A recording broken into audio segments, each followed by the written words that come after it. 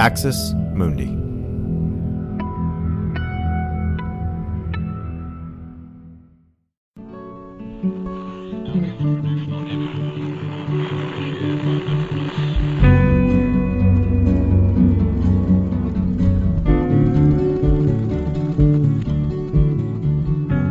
Welcome to Straight White American Jesus. My name is Brad Onishi, Associate Professor, Religious Studies, Skidmore College, and I'm here with my co-host today.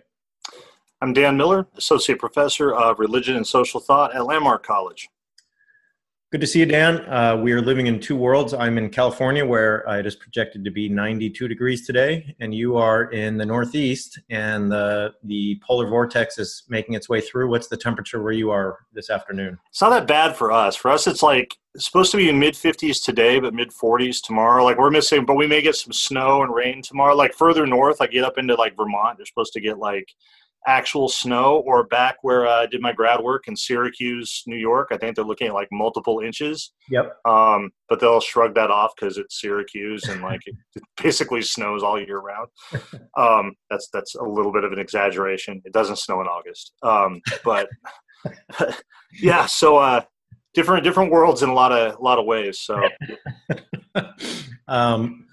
well, I wanted to start with a story today, and as has become our custom. So you'll appreciate this, Dan.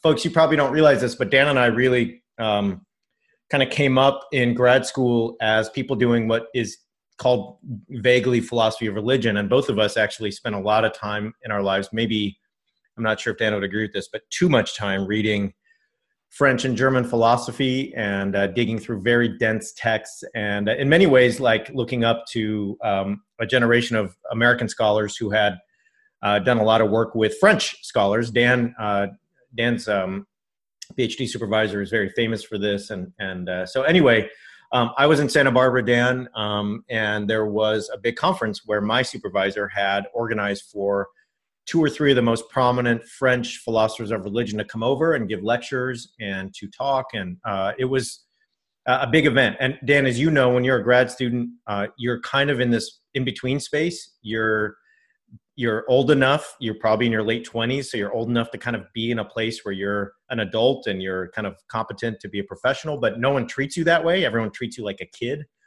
And so me and other grad students had been recruited to help prepare for this. And it was a big honor because we were going to get to be in all these meetings and then all these dinners and stuff.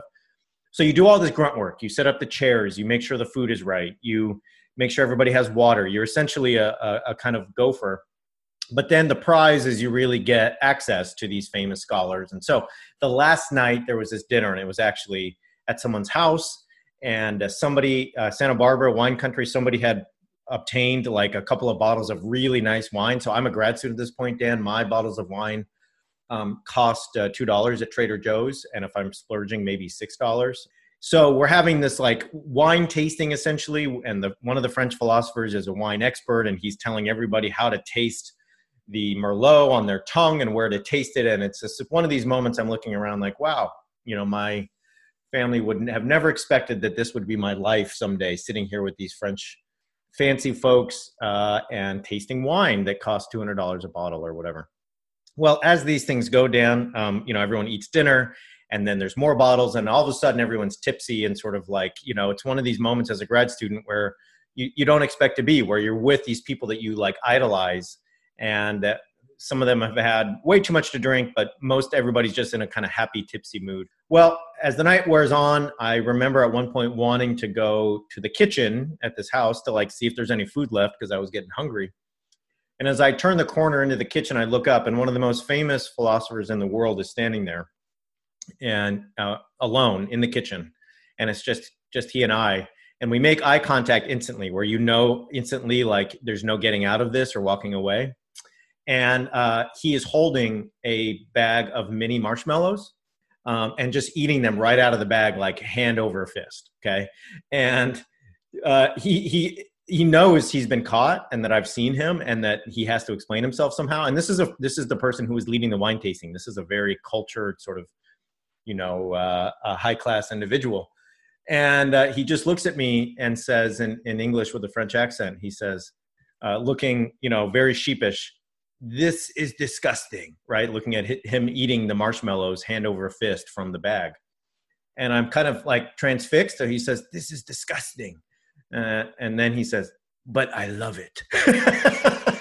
And so, and then just goes unapologetically on to continue eating as many marshmallows as he could. I think there was even photos of him eating the marshmallows later, like everyone was making a big deal out of it.